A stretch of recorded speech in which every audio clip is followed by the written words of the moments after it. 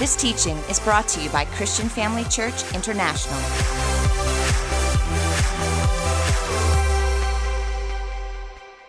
Take your seats, please.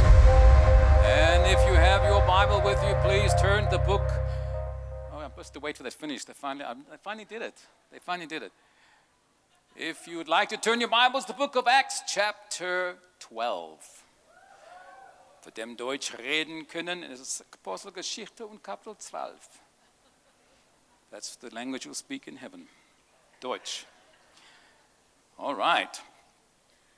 Acts chapter 12, verse 1. It was about this time that King Herod the Herod dynasty had several King Herods. The one that Jesus, when he was born, was one, the Herod the Great. The Tetrarch came afterwards, and this Agrippa came either just after that one or one after that. But he was called Herod the Agrippa, and arrested some belonged to the church, intending to persecute them. He had James, the brother of John, Apostle James, put to death with the sword. When he saw this that pleased the Jews, he proceeded to seize Peter also. This happened during the feast of unleavened bread, and after arresting him, he put him in prison, handing him over to be guarded by 4 squads of 4 soldiers each, 16 soldiers. Herod intended to bring him out for public trial after the Passover. Herod had a lot of expectancy that something was going to happen. That's why he had him put into prison with 16 soldiers. I wish sometimes we as Christians would have a little more expectancy when we pray. This unbeliever had more faith than a lot of Christians did. He was expecting something to happen. Verse 5 says, so Peter was kept in prison, but the church was earnestly praying to God for him.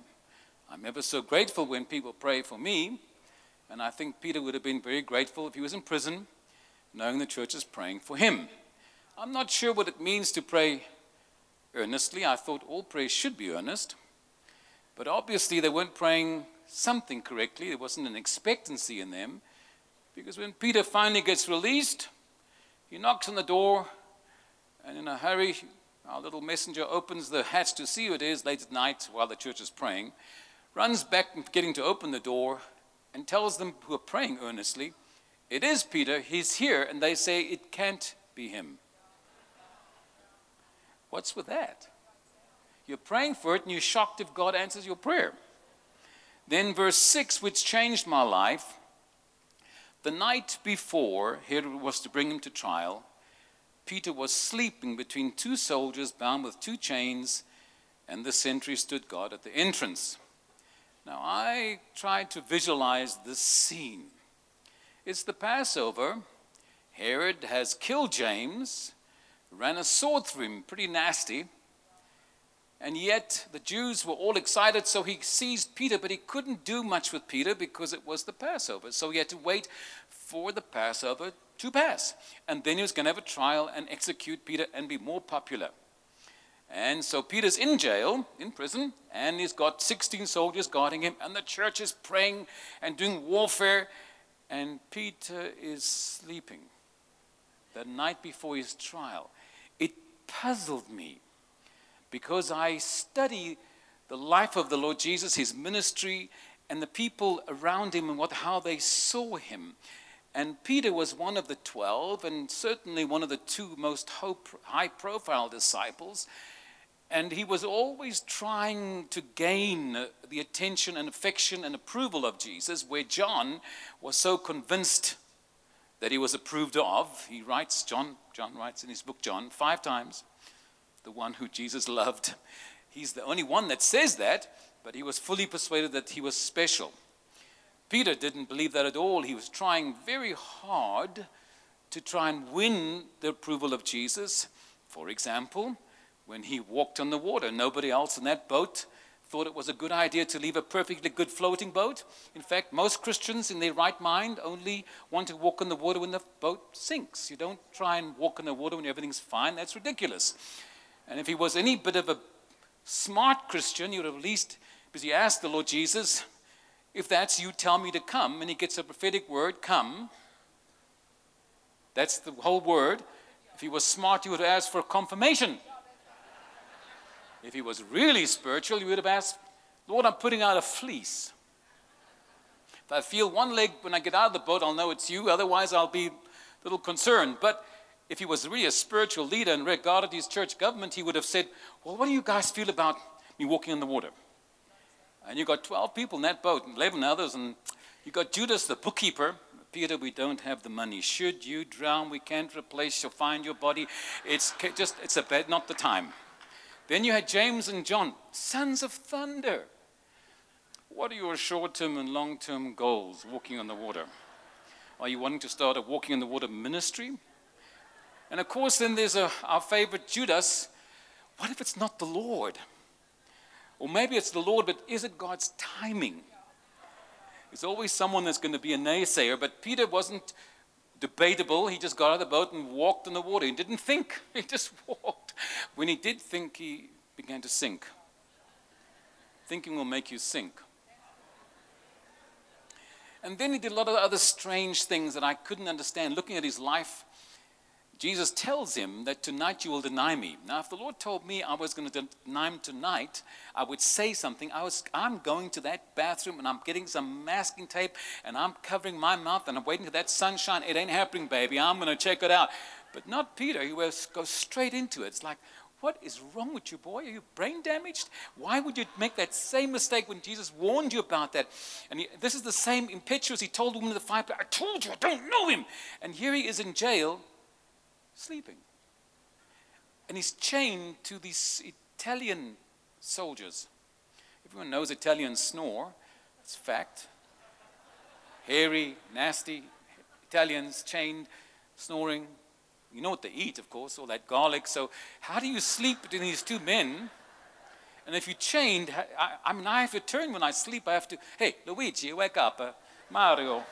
And I have to turn. I can't imagine how, this is your last night. Surely, Peter, you'd be singing a hymn or witnessing something. I mean, singing Nearer My God, I'm Coming Home, or something that would make a little sense to me. It did not make sense that he could be asleep when the whole church is taking it seriously and praying for him. What in the world happened that Peter would be so calm when he was always so impulsive and impetuous, always being different, always excitable, full of anxiety? It's only 10 years after Jesus leaves, so how's he so confident and the whole church is not? Surely if the church is praying, the least you can do is pray too. He's sleeping because he knew something they didn't know. Would you like to know what he knew? I'll show it to you. In John 21, Verse 18, Jesus prophesies over him. After asking him 3 times, do you love me? Yes, Lord. He says, then he prophesies. He says, I tell you the truth. Whenever Jesus says, I tell you the truth, it's not because he lies sometimes. It's because what's coming out is more than fact. The facts are, nobody can walk on water. That's fact. Truth is, Peter did. Facts are, you have symptoms of sickness. Truth is, you're already healed. Facts are, you have financial pressure, but the truth is, he will supply all your needs according to his riches in glory. Facts are, you have unsaved loved ones. The truth is, if any man be saved, his whole household will be saved. So, what you're going to believe, the facts or the truth? You've got to know the truth because that's what sets you free. You've got to know it. If you don't know it, you're going to be not armed. We need the truth in us. Don't get too excited now. Take it down a notch, guys. So thank you so much. All right, now, listen. So Peter knew something. In John 21, verse 18, Jesus said, tell you the truth. When you were younger, you dressed yourself. Yeah. And you went where you wanted to go. That's true. But when you are old, someone else will lead you where you do not want to go and dress you. Now, well, he hadn't gotten old enough that he couldn't dress himself and take himself where he wanted to go. What a strange prophecy. The strangest thing, and I want to tell you, we're not led by prophecy. Never, ever can you let your life be led by prophecy. This is true. But we must also know the other side, that it's the only gift we're told not to despise. It's the only gift we're told to desire and covet above all the other gifts. 1 Corinthians 14, verse 1, desire spiritual gifts, especially that you may prophesy. So prophecy has a relevance and a place in our lives. It doesn't lead us. It helps us. It's helped to strengthen us. It's God's plan. And got to put in the right perspective. The biggest challenge we have with prophecy is not the prophesying, but the people receiving it. They have not a strong enough relationship with God or know enough in the Word that easily every little thing's led them astray. And I tell you, if you want to be a healthy Christian, you have to be part of a good, healthy church. And don't come there once a month. That's not good enough. And I'm not saying it because someone wants me to say it. I'm telling you the truth. If you want to be a healthy Christian, you must really be locked in and participating in every way possible in your church. And if you're not, then you will become anemic. You may be a Christian, but you'll begin to leak. You'll have things where it'll come out of you that shouldn't be coming out of you, and you'll have all kinds of things happen in your life. And that your church life is the way God instituted. Jesus started the church. He birthed the church. It's his church. If you don't like it, you have to change his plan. Good luck with that one. He's the boss. Now stay with me. Once you're in the local church and you've got to know the Word of God, then the prophecy won't make you fall this side and fall that side. You get grow up and not be a baby at every little prophecy that comes your way. Prophecy you apply, use, can make full benefit of it, but you don't let it run your life. If you're a prophecy junkie going from one prophecy to another, you'll get ill. You'll get totally unbalanced. You've got to keep a healthy church balance and know God's word. There's nothing, prophecies, the Bible's completely prophecy, just established. What makes the Bible more real than someone prophesying to you is that it's been tested and tested and tested, as should prophecy. The Bible says you need to not despise prophesying, but test all things, holding fast that which is good. That scripture applies to prophesying. When someone prophesies over you, test whether it's right or correct, and you're not led by it. By 2 or 3 shall a thing be established. There's certain principles you can get.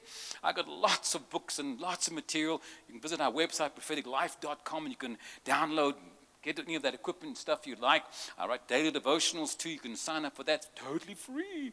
Not a single cent. That's unusual for a Jew to give free. Anyway. Jews, God had to make Gentiles. Somebody had to pay retail. It's true. So, understand prophecy is a very important part of your life. It's biblical. You can't take it away. It's in the Word of God. It's very, very real. Now, he gets a prophecy that he's going to be old. Now, when he gets the prophecy, Peter's not overly excited about it. In fact, what he says, what about John?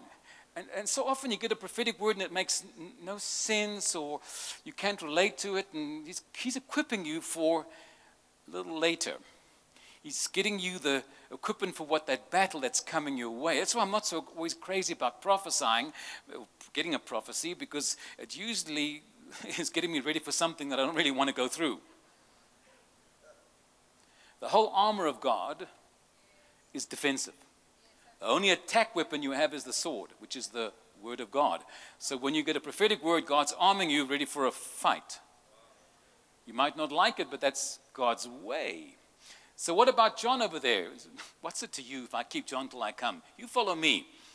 It's you, me, and follow. Don't worry about John. Funny thing is that they misheard that prophecy, and a story began that John was not going to die, but it's not what Jesus said. He said, what's it to you? You can so often get your prophetic word wrong because you heard what you wanted to hear and what suited your little flesh. That's why you get the recording and make sure you hear it right. And we don't do parking lot prophecies. We don't grab someone out there in the parking lot and say, I've got a word of God for you. That's not the way the God operates. There has to be order and godliness and the right boundaries. That's the way the Lord functions. Don't get too excited. I can't stand the excitement in this area. It's awful. Okay, so Understand that 1 Timothy 1:18 says, my son Timothy, I charge you in accordance with the prophecies that by them you fight the good fight of faith. What does that mean? That means you get a prophetic word and it hasn't happened yet. If you get a prophecy, it's not just going to tickle your little ears. It may be something you just don't want to hear. I have so many testimonies of people who said they couldn't relate to what I said at all. And some years later, it happened just like, and I don't get excited about that. I'm not trying to prove who I am. After 36 years, my life It's pretty strange. I was a pastor before. I was in the prophetic ministry. I didn't want the prophetic ministry. I had a very dramatic encounter.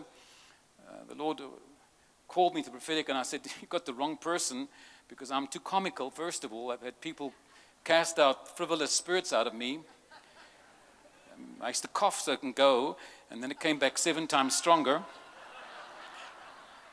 So I have the sense of humor, and so you got the wrong person." And I had a wife and 2 children at the time, and I said, "Lord, I can't start." And he didn't ask me just to prophesy. He asked me to raise up prophets in the early 80s. And I said, "I don't even know what that is, except they're always in trouble.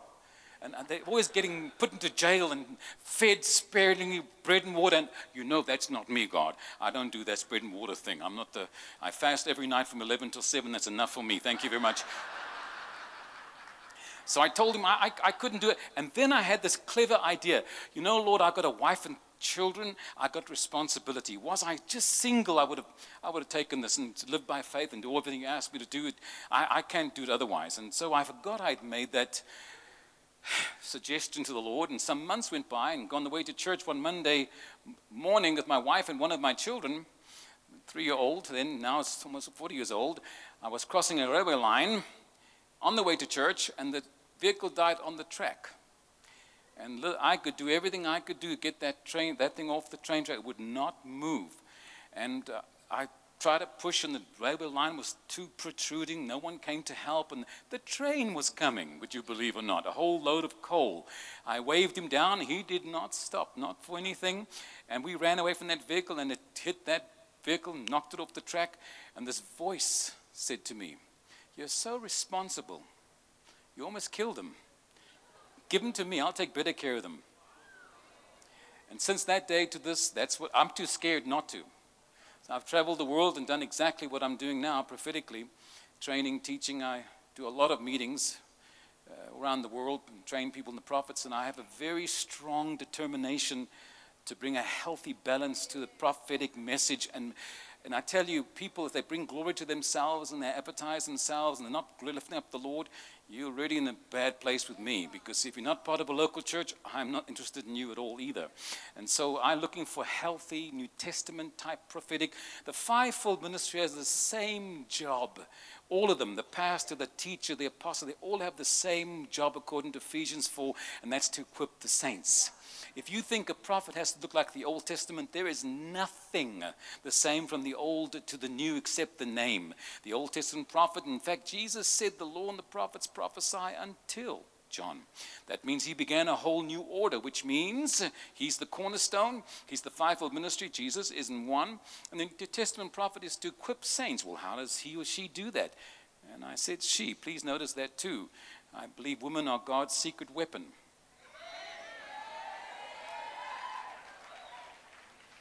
I want you to understand that if we have 4 Gospels, and because of the Jewish culture, they didn't talk about the woman. Luke, who was not one of them, he came from Greece. He was a doctor. And he became a Jew, then a Christian, a proselyte. He's the only one that writes about them. In Luke 8, about these women, Mary Magdala. She was a wealthy woman. She was older than Jesus. Cast 7 devils out of her, and he supported the ministry. But what you don't know, historically, she was very apostolic and started churches and helped churches. Not to mention Joanna, who was the wife of the rich man, Herod's household, and supported. Women were key throughout the New Testament church. And often we stumble. Don't do it. Don't do it. I mean, we need every worker and helper we can get. Are you hearing me? So I don't know why I'm saying someone needs to hear that today. All right, getting back to the prophetic. Prophetic has a job to do, is to equip the saints. And how you do that is establishing God's purpose and plan, which is to build his church. I will build my church. So everything you do is to build God's kingdom, not your ministry. If you have an ambition, or if you're a career prophet, you also don't have my excited support. I'm looking for those that lift the Lord up, because you will pass away, but his kingdom will continue. You're only here a short time, so if you don't do something that's going to last, you're wasting time. We have work to do, and the New Testament prophets must build God's kingdom, right? And when you go into a church to help in any way, you help build that church, not your ministry. Don't attract attention to yourself. If you prophetically, you bring all the attention and the help and the kingdom and to the Lord Jesus and glory to him. Jesus said, not me, Jesus said in John 16, I have much more to say to you, more than you can now bear. That's what he said. But he, when the Spirit of truth comes, will lead you into all truth. He will take what is mine, make it known to you. He'll bring glory to me.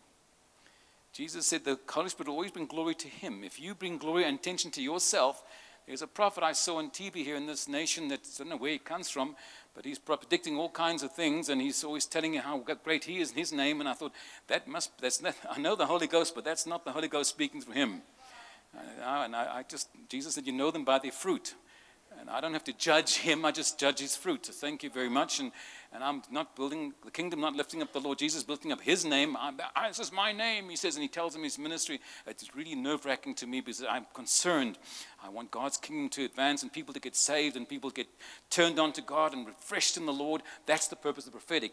In fact, in Acts 15, verse 32, it says that Judas and Silas, themselves being prophets, were able to strengthen and encourage the brethren with many words. It's their job to strengthen the church, not be the famous career-minded minister. And the way the prophets equip the saints is to encourage, strengthen, place them correctly in the church, help get them in the right direction to be functioning and fruitful in God's kingdom, and set a good example of what it really looks like to be prophetic. Are you listening to me? Not weird, shaking, shivering, acting all kind of strange. Lose that nonsense. Let's be more like Jesus. Keep it real, keep it simple, keep your feet on the ground, is what I'm saying. All right. Talking of which, a bit of you guys are saying, we should quit talking, just get some prophecy going. Give me some lights in the hall, please. Thank you. Let me give me some lights. Lights. It's coming. Let there be light. And there it is. Thank you, Jesus. Get nervous. Go ahead. Or say, pick me. Hallelujah. There is a lady that I'm looking at straight ahead of me with a reddish, flowery, long blonde hair, shirt, dress. Yeah, stand up quickly. And there's a fellow next to you on that side, one behind you, ma'am. That's that one by flowers. One next to you, the gray shirt. What's there? Are you family, friends? What? Friends. Pardon? You married? Did you know that, ma'am? Just checking. So what is your name, sir? The microphone's not working very well. On is usually good. On, no. Tell me your name for the recording, please. Kobus. En Nadia, Afrikaans. Moenie sleg voel nie, is ook is reg man. Dis mooi taal daai, né? So, Kobus, are you children? Not yet. How long are you married? Just over 2 years. 2 years and no children. We're from Texas and we only need 9 months. Just saying.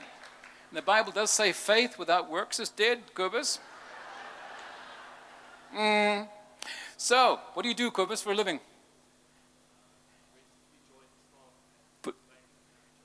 You join staff where? Someone finally works there? Hallelujah.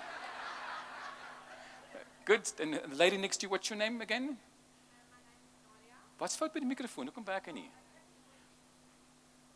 Julle ons moet bietjie wakker word met die goedes man. Kom nou, julle is mos nie van die eerste keer julle met die goed werk nie.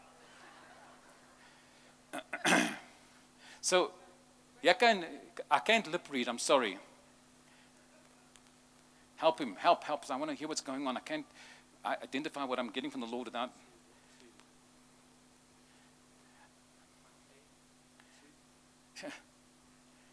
Wasting time now. Okay, so just tell me, what does she do? What's her name? Nadia. And are you also part of the church, Nadia? You also work in the church, do you? Because there's an anointing on your life and you've had to leave behind you. You had so many options in your life, but you made a very clear choice. This is the word I have for you, because you have a very clear choice and put the Lord first and left other good adventures or ventures or possibilities behind, but gave it up so that you can do whatever God wants. God's going to reward you for it. Not everybody in your family is going to be excited about it, but the Lord is very thrilled with your heart because you're a real worker and faithful. The thing is, you're a little bit in a hurry. You want things to move faster, and God is just not in a hurry. Revelation says, behold, I come quickly, and that was 2,000 years ago. It's like, what time is the Lord working on? But nevertheless, he does move suddenly. So what I'm asking you to do is please be comfortable in God's timing and don't get ahead. Just go one step at a time. God will help you. You have a wonderful heart of ministry to help people and love people. You're never going to have everyone like you. Not even God is that cool. Not everyone likes God, let me tell you. A lot of people just don't like him, and he's perfect. So just don't take it personally. God's got your back. I do see another home that God has planned you to be in. He's supplying you exactly what you need. He's going to regraft you and got you. Kobus, do you work in the church full-time too, you say? Kan ek hoor nou? Yes, we've Nou hoor ek jou man, kyk nou net daar. we've recently started a new campus in Durbanville, so me and my wife were the campus pastors. Durbanville. Okay, so you're an interesting man. You've got a lot of vision, and what I do like about you is you're very resolute. You're going to make your mind and you keep going. You act patiently, but sometimes inside there's a fire burning in you because people don't always want to respond quickly or quick enough or do it exactly the way you say. You're a bit of a perfectionist. I don't know if you know that. I think it has to be exactly right. And God is far more tolerant and lenient with his people than you could possibly imagine. So you're going to have to learn that. And you're going to build fast, but there'll be adjustments again, and it'll come down and go up again. But it's all part of the natural way of things, and you will build God's purpose. There's no question. They've been waiting for a long time in that area for something to happen, and it's been brewing, and you're right on time to do the plan of God. Having a baby will not interfere with the plans of God. Just saying. Thank you. Thank you, Jesus. So, in the second row behind Kobus, Nikki net behind Nikki, there's a tannie with a bond. Yeah, what's your name? Yes. I hope that one works too. Please, Lord, let it work. My name is Jackie from Joy Magazine and Joy Travel. From Joy Magazine? Yes, you prophesied to me when I was 15 years old. I'm supposed to remember you? Is this your husband? Yes. Legally? Yes. What is your name, sir? I'm Harvey DeLange. Harvey. Harvey is baie gaaf. What do you do, Harvey? I'm the general manager at Joy Magazine. Okay. So you to blame for all the mishaps. Okay. They say so.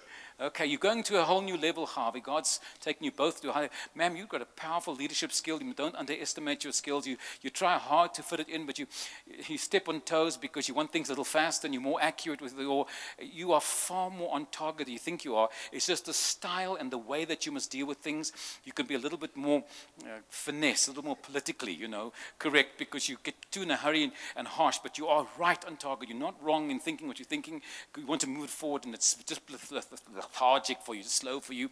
But God has anointed you going overseas very soon. There's something very important that you have to connect with that's going to take this whole thing into another new level. It's plateaued. It's not gone where it's supposed to go enough yet. It's just not moving high enough. And God wants to take it to a bigger. He wants to broaden your horizon more than just even this nation. He wants to make it bigger than that. He says he's got all kinds of plans, even electronic magazines. So that's enough for you to tell. You have children? Yes, we've got two. You've got 2 children. That doesn't fill the earth. God told you to fill the earth. Just saying. Just that you know. Working on it. You've got very interesting children. They're like opposites. They're not even close to the same. You wonder if they came from the same family. They look so different. They act so different. But God did it for a reason. One's got a lot of fire and one's got a different personality. Seems to be not withdrawn, but much quieter. And they conflict in a strange way. But you'll see that the blessing of God is on both of them in different ways. Got it? Yes? You're too excited. I have 1 minute left for the gentleman with the gray, 1, 2, 3, 4, 5 rows back. Gray shirt, glasses. Yes, stand quickly. Achten. And then next to you is who? Do you know who's sitting next to you? Good morning, my name is Hope. Muhle, cool. Kan niet. What's your name, sir, again? Hope. Okay. And you're married? Almost. We engaged. Oh, are you blushing? I can't tell.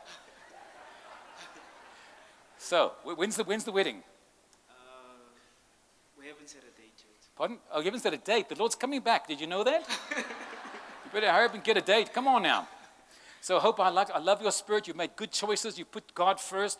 You've lost friends because you put God first, and you lost out in so many things that seems like fun, but it's all going to end badly for them that chose those things, not for you.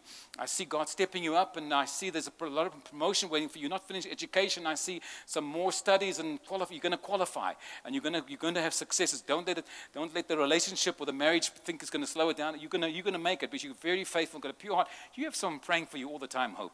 You are here today because someone prays and prays and prays. You can't escape God, because God's got you covered by someone that prays for you often. Well, thank God for that, for praying families. All I can say. And then as for you, young lady, what do you do? I'm still a student. Yeah, what? Studying hospitality. Studying what? Hospitality. Hospitality.